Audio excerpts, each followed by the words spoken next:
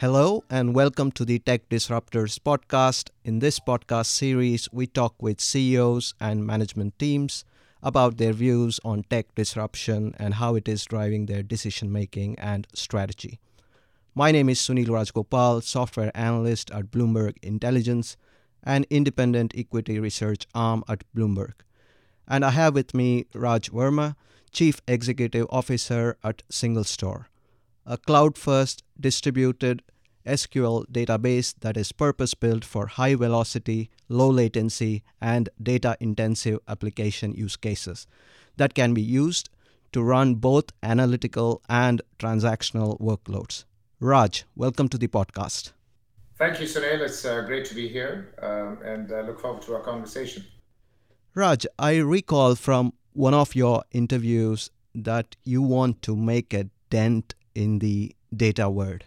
I'm intrigued by that statement, and I would love to learn about your journey into SingleStore and what is your big vision for the company. Yeah, thanks for that. It's I just a little bit about myself. I was born and grew up in India. Went to school in India, did my computer science engineering, and as I often say and even mention in my book, as we were graduating out of college, we did not really have an ambition to be CEO of a software company. I mean, software companies probably existed, but we didn't really know about them back in India back then. 1992, 93 is what I'm talking about. And, I just went on this journey which I never imagined was possible. And it's been quite a dream, and it's a journey that's taken me from India to Hong Kong and then Singapore and Australia, and then to the Bay Area for the last 2 decades. And then the reason for me to move to the Valley was actually very simple. As I started down my journey in this digital industry, whether it be software or hardware or what have you, I was intrigued by the possibilities of moving the world and doing good for society and really moving the civilization forward, right, for the better. And that was essentially changing the world sort of thing one day at a time. And what better place to go and pursue that ambition than the Valley, where we had heard that that's where you wake up in the morning and change the world in a small way every single day. And that was the reason I moved to the Valley, as I said, 2 decades ago.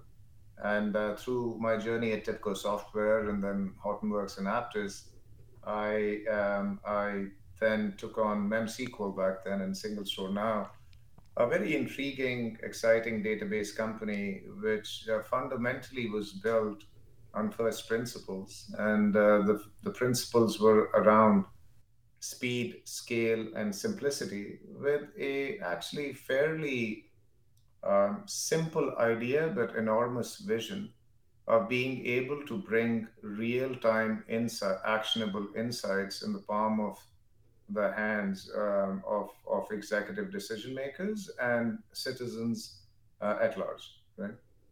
And like one of our customers says, they initially started using us as interactive analytical platform. And fortunately for us, that is now the stepping stone for generative AI applications. And it has, a series of good design decisions and principles, and a lot of serendipity and luck have put us in a position to be the most sought after generative AI platform in the market today. And I think that is how you fundamentally make a dent in the software universe or the data universe, and that is shamelessly stealing from the idea of Steve Jobs, which spoke about making a dent in the universe with everything that Apple did or he did. And I think the notion here is to do things which people always told us wasn't possible, and to do things which fundamentally have a transformative impact on our customers, on society, and actually literally you know, moves the civilization forward in ways that you can't really imagine right now. And I think that's the impact of Gen AI. So no. Great.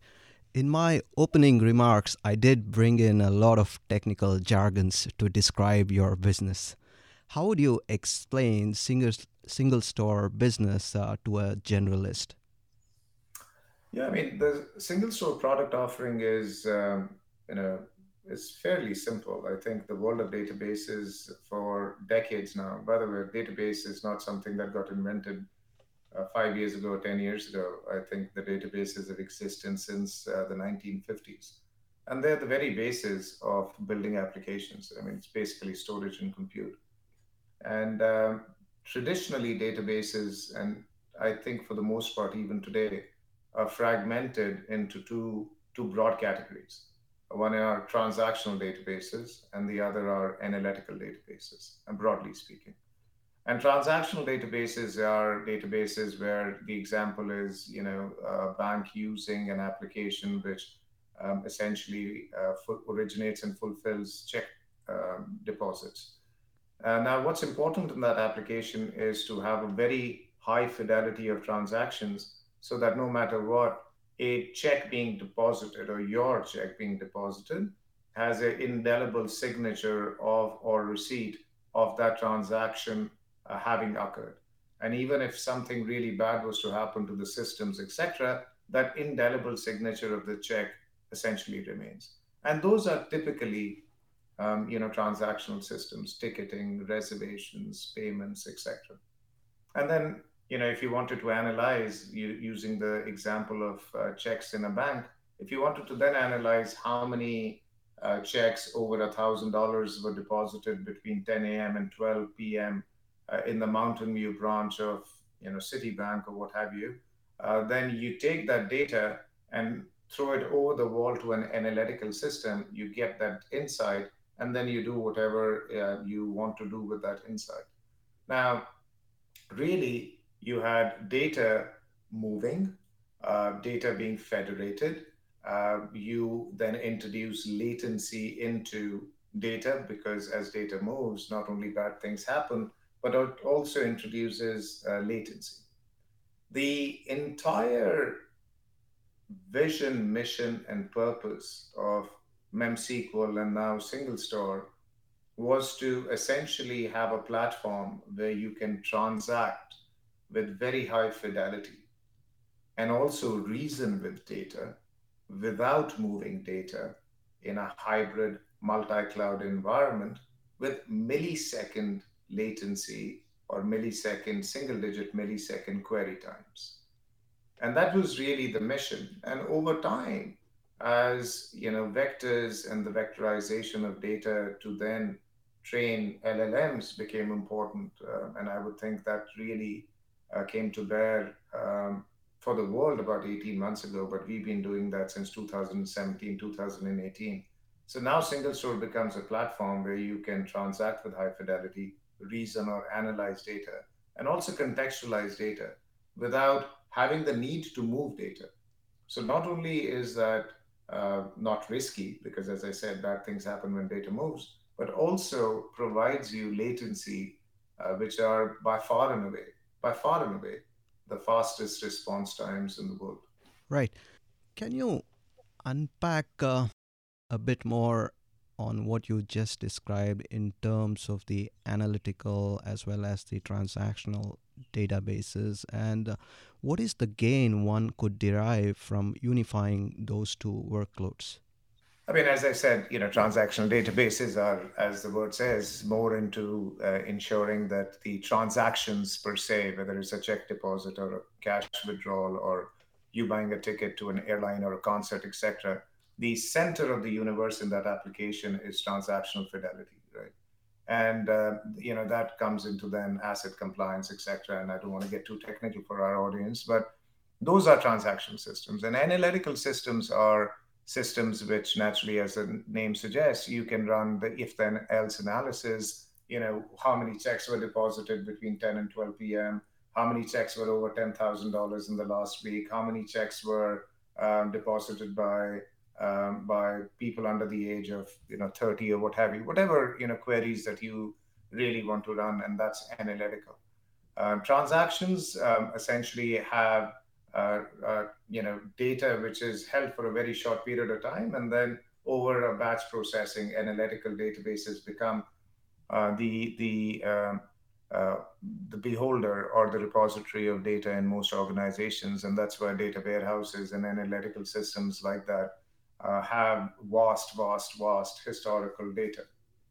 Now, the real aspect of consolidation of transactions and analytics, to me, first and foremost, is the speed to insight, right? So if something bad is happening, how you put the transaction closest to the reasoning or the analytical layer really makes all the difference between having the best service, avoiding risk, which could be cyber attacks, which could be trafficking of kids, whatever else there is to it, and also being able to take the next best action to take advantage of an opportunity or to avoid risk. And what better closeness of transaction and analytics than to have it on one platform?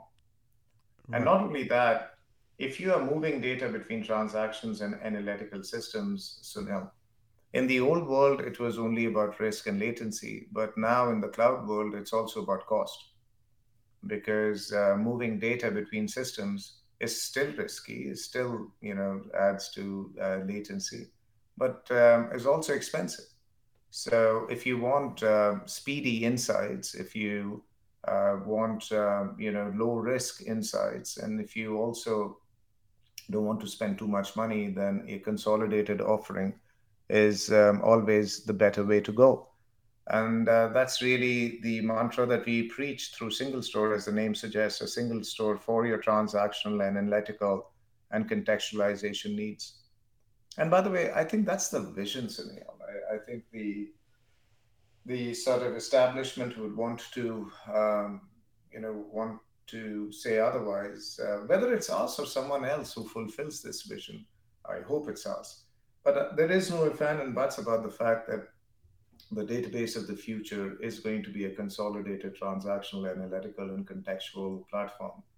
And that would, by design, then become the preferred platform for building generative AI applications. Right.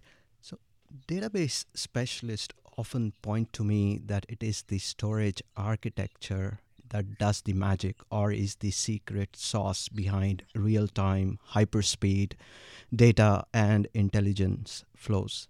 Can you shed light on what makes single store unique versus the other big players in the space?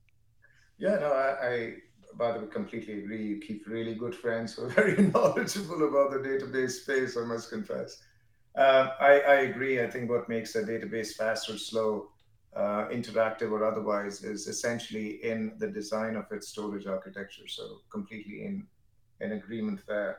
And we, by design, have a very unique and differentiated storage architecture. So we've got a three-tier storage architecture, so now where you have in memory and then columnar and then object store. So as the data comes in, the hot and the warm data is in memory, so you get single digit millisecond response times. And the bad thing with keeping all your data is in memory is that it's expensive.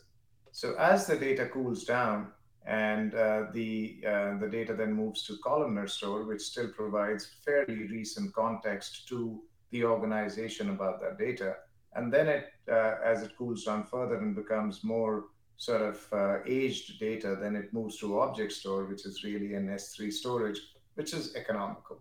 So on the one end, in our through our storage unique storage architecture, you get unprecedented single digit millisecond speed, and on the other side, you get the lowest TCO, total cost of ownership, in the database space. So you get best of both the worlds through our unique storage architecture. And also because it's row and columnar, you can write an application and report on the application in the same platform, which is exceptionally unique. Right. Maybe I'll come back on the cost part of that discussion. But one of the recent changes in your offering has been the separation of compute and storage layer. Why did you have to do that, and how is that resonating with your customers? Yeah, and that was the third layer of the storage architecture that I spoke about. So the object store and how you can actually, I spoke about memory columnar, and we added the object store. An object store essentially is the separation of storage and compute. And give credit where credit is due. I do think Snowflake led that vision in the industry, and we were fast followers of that vision. And where it helps our customers mostly is not mostly, it is essentially a place where you can marry our, we were always the fastest database and have been the fastest database in the world for 7, 8, 9 years. And however, how do you marry speed with TCO is the challenge. And I think Object Store allowed us, helped us, give a value proposition of world-class speed at affordable prices.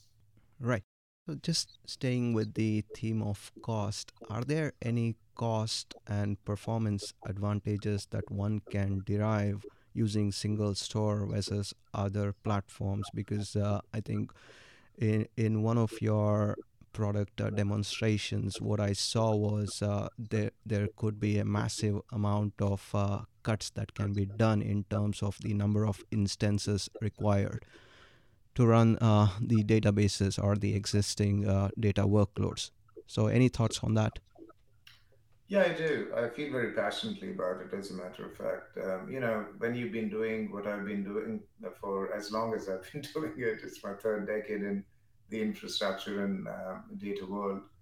And if you actually think about this, when you went to a large bank or a telco company or any organization, even large, small, or otherwise, and asked a question, what database do you use? You were expecting and would get a singular answer. We use Oracle, we use Informix, we use Sybase or DB2 or what have you, right?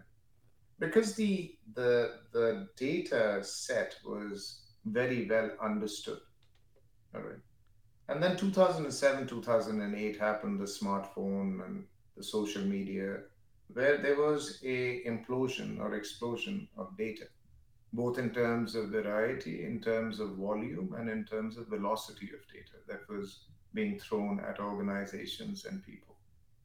I remember in 2011, I made this bold statement that the data in the world has doubled since Obama came into presidency. And, of course, people started to blame him for it. I'm joking. But the fact was that, the data doubling every, 2 years was seen as, oh my God, this is just unbelievable. And by the time we finished this interview, there'd be more data that would have been created in the world than was created in the year 2004. So the amount of data that is created, and as I said, the volume, variety, and velocity of that data is just went through the roof post 2008, 2009, owing to, as I said, the smartphone and the social media world. Now, the incumbent databases weren't really designed to cater to that volume, variety, or velocity of data. And that's why if you see the modern day databases that exist today, majority of them got started post 2007, 2008. And they were essentially designed to take care of one aspect of that data explosion. And fast forward 2024, if you went to the same bank or telco or large organization and asked them how many databases you have, the answer is going to be somewhere between 60 and 100. It's not as if they gave up their businesses and started collecting databases. It was just the fact that there was a very band-aid approach to the data estates of most organizations, where they brought in swim lane databases to fill the gap that they had in their data architecture.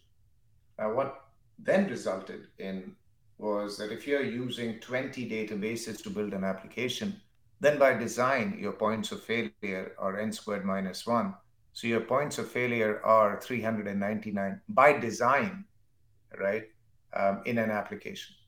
A modern day application that has to serve customers by the second, when you have 399 points of failures by design, that's just not a app that you would want to lead with in the world today,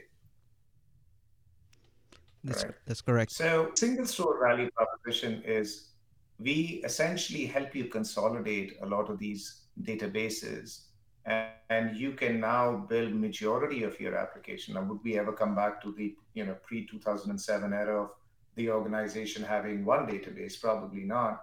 But majority of the data and workloads um, would would would be in 3 to 5 databases.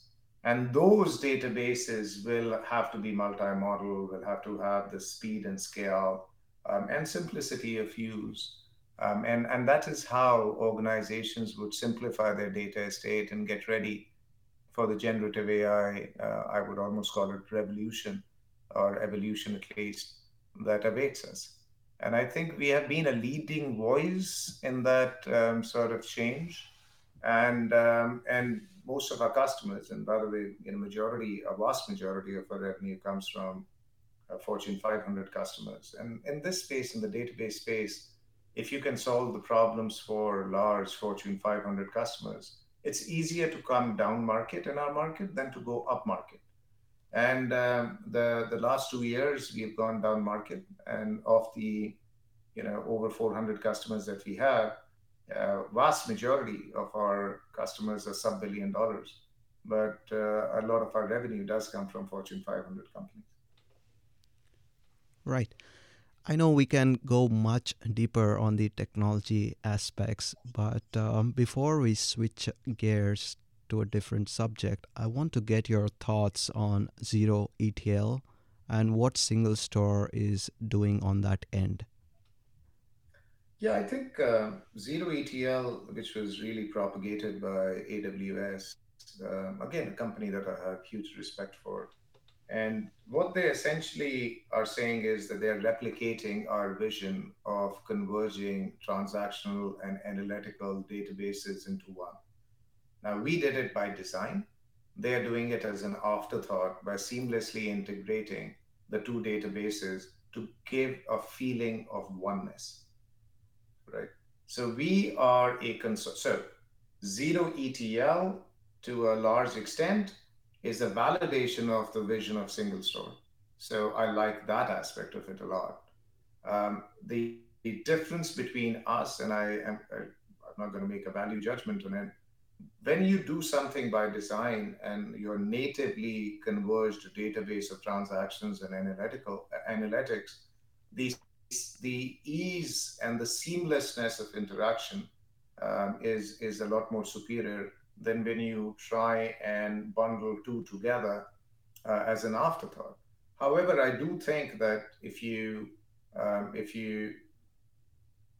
you have to converge the two, then those are really the two options. One is the zero ETL, and the other is to buy or use a database that is converged by design.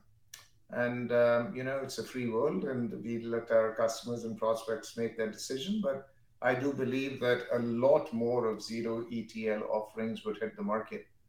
And do remember that even in zero ETL, data does move. It just seems seamless, but the data movement per se doesn't stop. And I am the big proponent of saying that when data moves, bad things happen, and I think those bad things would continue to happen. Right.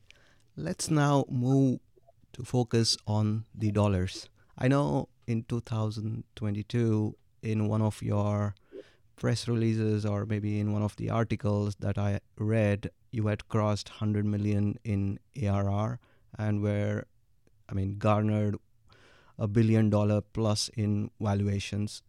So, how has the growth paced in 2023 given the macro dynamics we saw? And how are you positioning the company for 2024 and beyond? Yeah, thanks for the kind words. And yes, you're right. We raised our last round. We closed it in September of 2022. And that was a $146 million round led by Goldman Sachs. valuing the company at north of about $1.3 billion, 1.35 to be exact. And yeah, so uh, that's a statement of fact. 2023, I think we are not immune from the economic headwinds that everyone else is facing. And and the fact is that it was a year which required probably 2 to 3x the effort to get the same output than we had in 2021, especially, and even 2022. So from that perspective, I would say a hard year for software.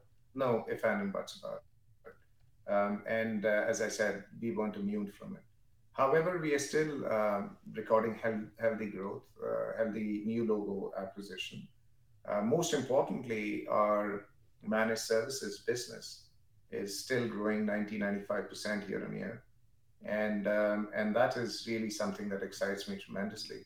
And our generative AI business is, again, scheduled or we anticipate to grow triple digits. And I think that triple digit growth on our generative AI solutions will continue for at least the next 3, even 4 years. So that's something that we are superbly excited about. I do think that our consumption based pricing and the cloud is getting our dollar based net retention in the cloud very close to 125, 130, which is best in class in our opinion. And and that is very encouraging for our growth prospects. And we do continue to consolidate when we enter a customer, and we replace between 4 and 7 databases over time, and that simplifies the data estates of organizations and gives us a place in the big table of databases that organization uses. And so yeah, and these are some Fortune 10, Fortune 25 companies who use us as the top 5 databases in their org, which for a company our size is a huge privilege, and goes on to say how I think validates more than anything else our vision and our innovation, which is probably to me the most important aspects of our metrics to predict what our future is likely to be. Right. I mean, when I look at the database market today, it looks like it is highly fragmented.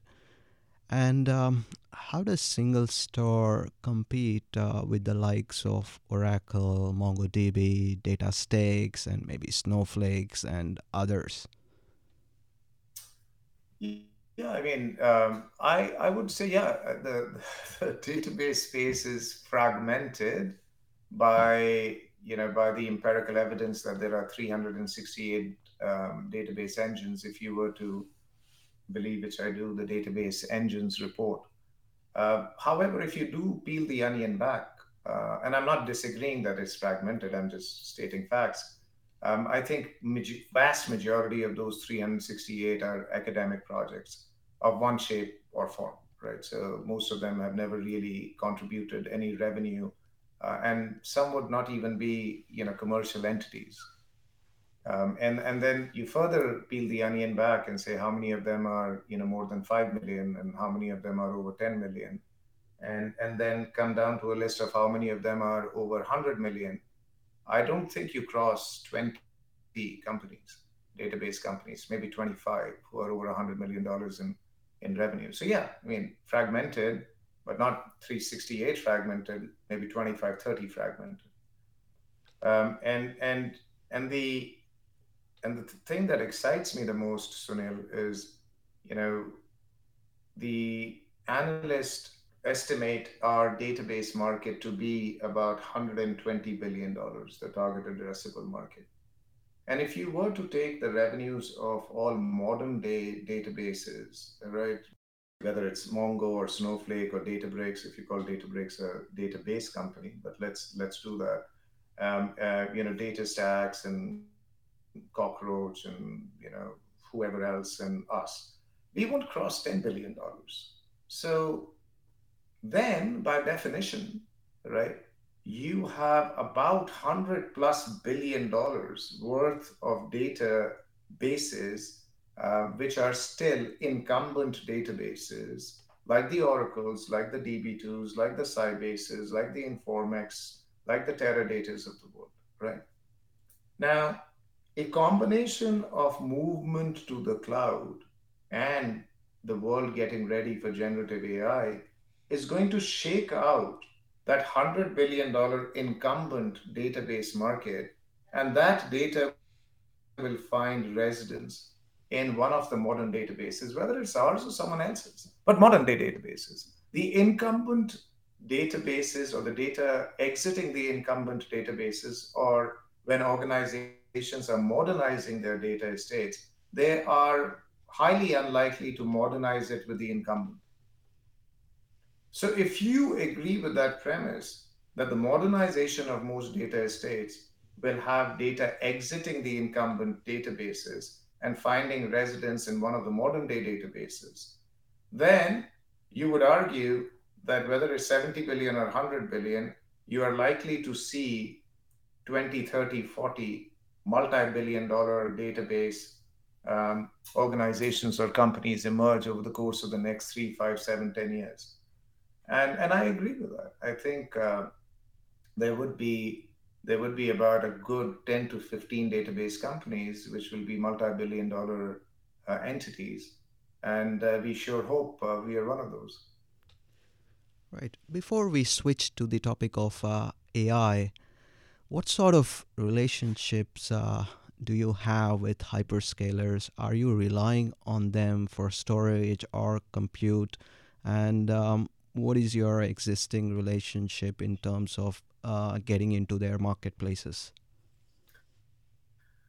Yeah, so we've got it's a it's an interesting relationship with the hyperscalers. We naturally use our offering is available on AWS, on Azure, and on Google. And as you know, each of those CSPs or hyperscalers also have their own database offerings.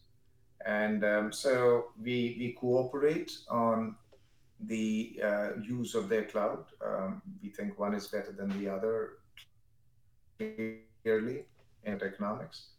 However, we run on all three offerings.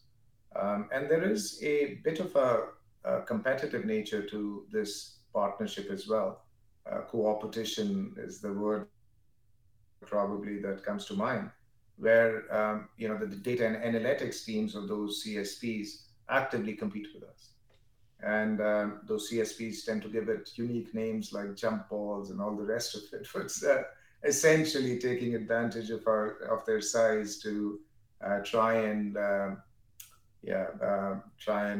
squish the competition from smaller players like us. However, we don't crib or complain about it. It's just a statement of fact, and we believe that our offering is superior. And I don't think consolidating cloud infrastructure with their databases is something that most organizations want to do if they can help it. And hence, we continue to prosper. However, we do believe that AWS is our favorite hyperscaler platform, and vast majority of our business is there, and we find them tremendous, tremendous partners. Right. On the topic of AI, I caught a few lines you said in one of your recent interviews. With AI, what's easy becomes automated, the hard becomes easy, and the impossible is likely to become possible.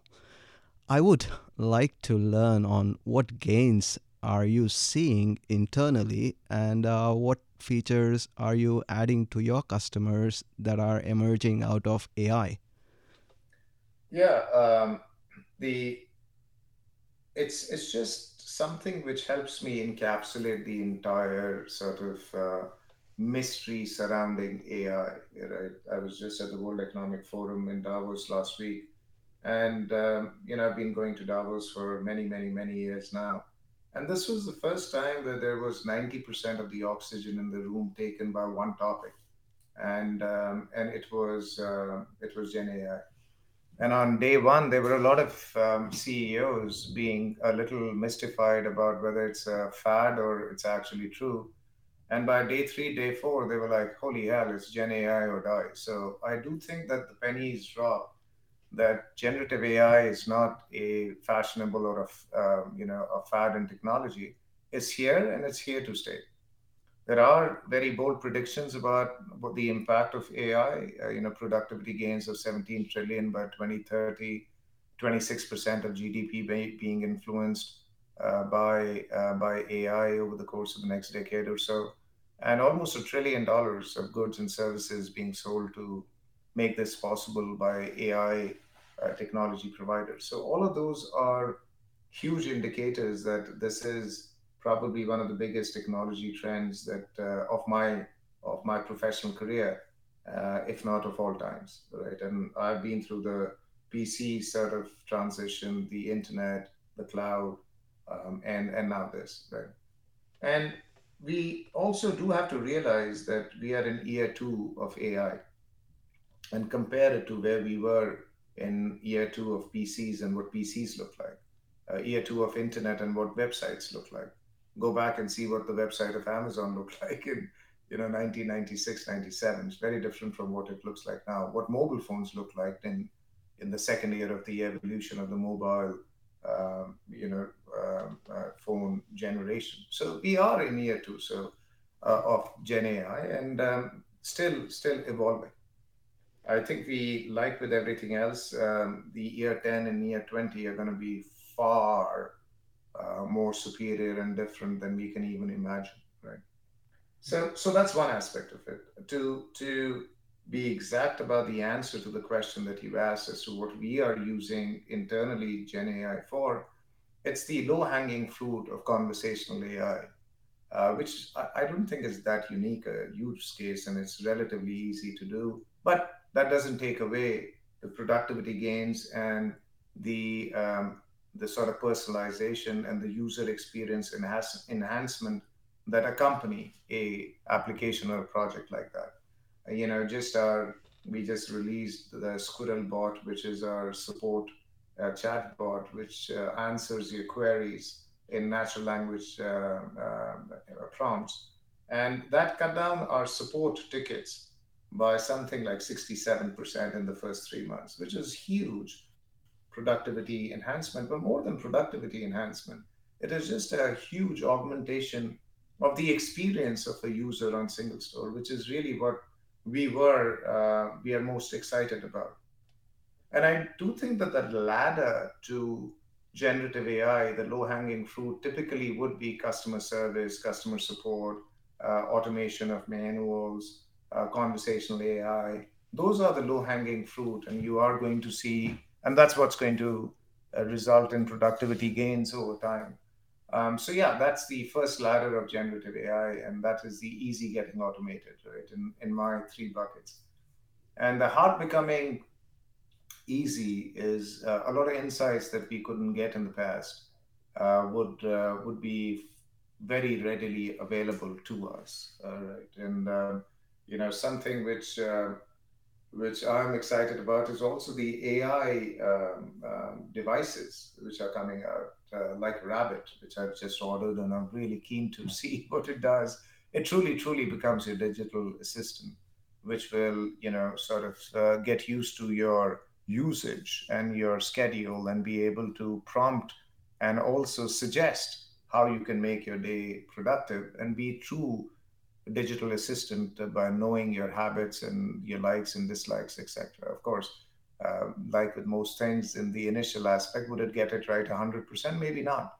But for the vast majority, it's going to get that right. A lot of medical diagnoses are going to become more real time, more accurate, more augment the skills of doctors rather than replace the doctors. Um, and then the impossible becoming possible is more in the area of science for the most part.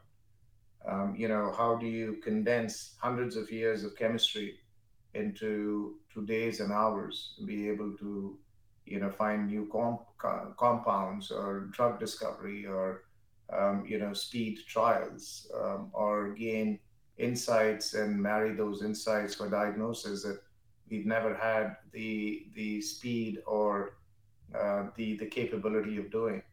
Now that is extremely interesting and exciting for us.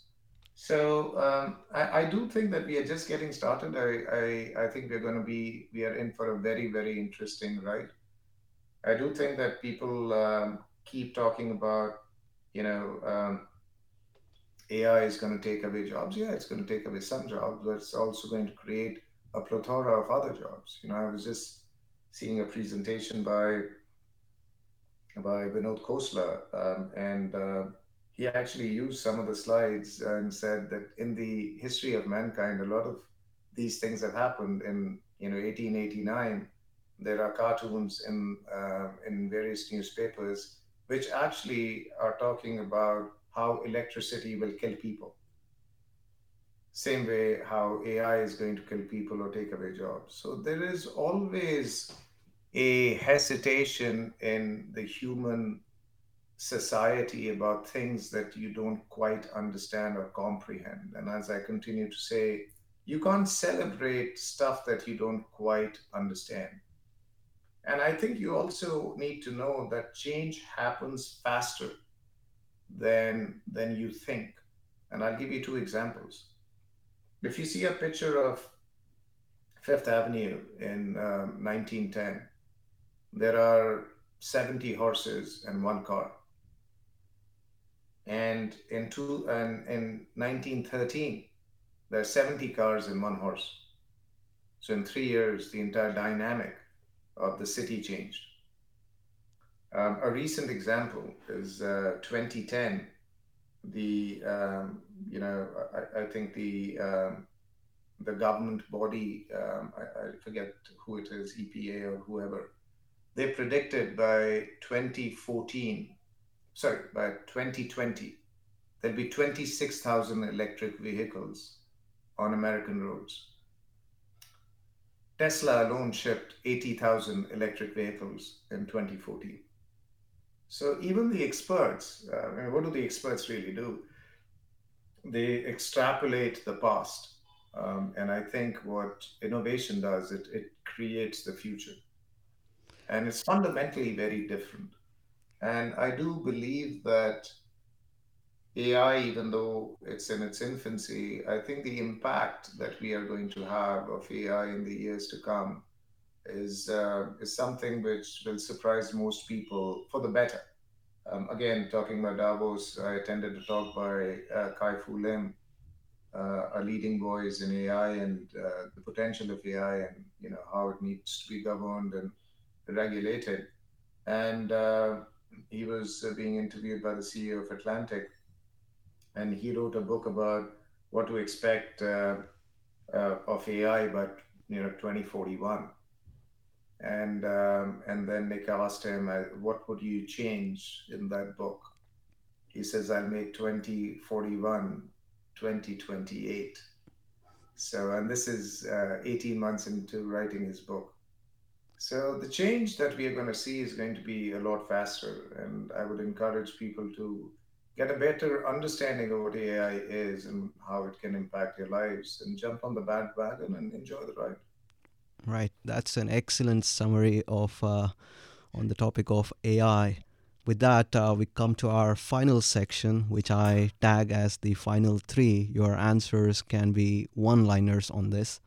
So my first question here is, looking into the future, particularly factoring the things that you talked about on AI, do we need more software developers or less in the future? Far less. So I think 50% of the developers, what they do today would get automated. And I think the top 20-30% will become 100% more dangerous, and I mean dangerous in a good way, productive. So I think the top end of the developers will be 100x more productive, and the bottom 50% of the developers over the course of the next 3 to 10 years would disappear. My next question here is, what is the one area of the business within the database industry that could benefit massively from the AI capabilities?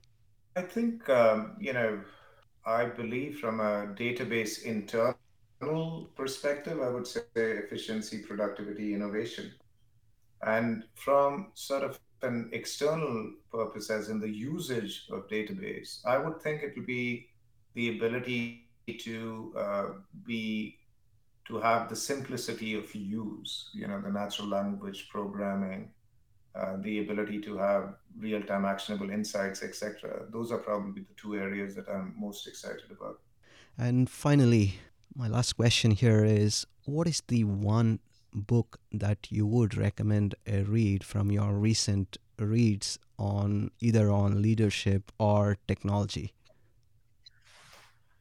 Yeah, I mean, I can shamelessly plug my book. Time is now; it gets released April 16th. It's a good, honest view on how I see AI, but that's, as I said, a shameless plug for my book. And I also enjoyed the book by the Disney CEO, What a Ride. That's a great book on leadership as well. Great. With that, we come to the close of our podcast. Raj, thank you for making time for this podcast. You brought in a ton of depth to the complex topic of databases, AI, and others. And after listening to you, I am certain that I am retiring much richer in terms of my understanding of the space and single store.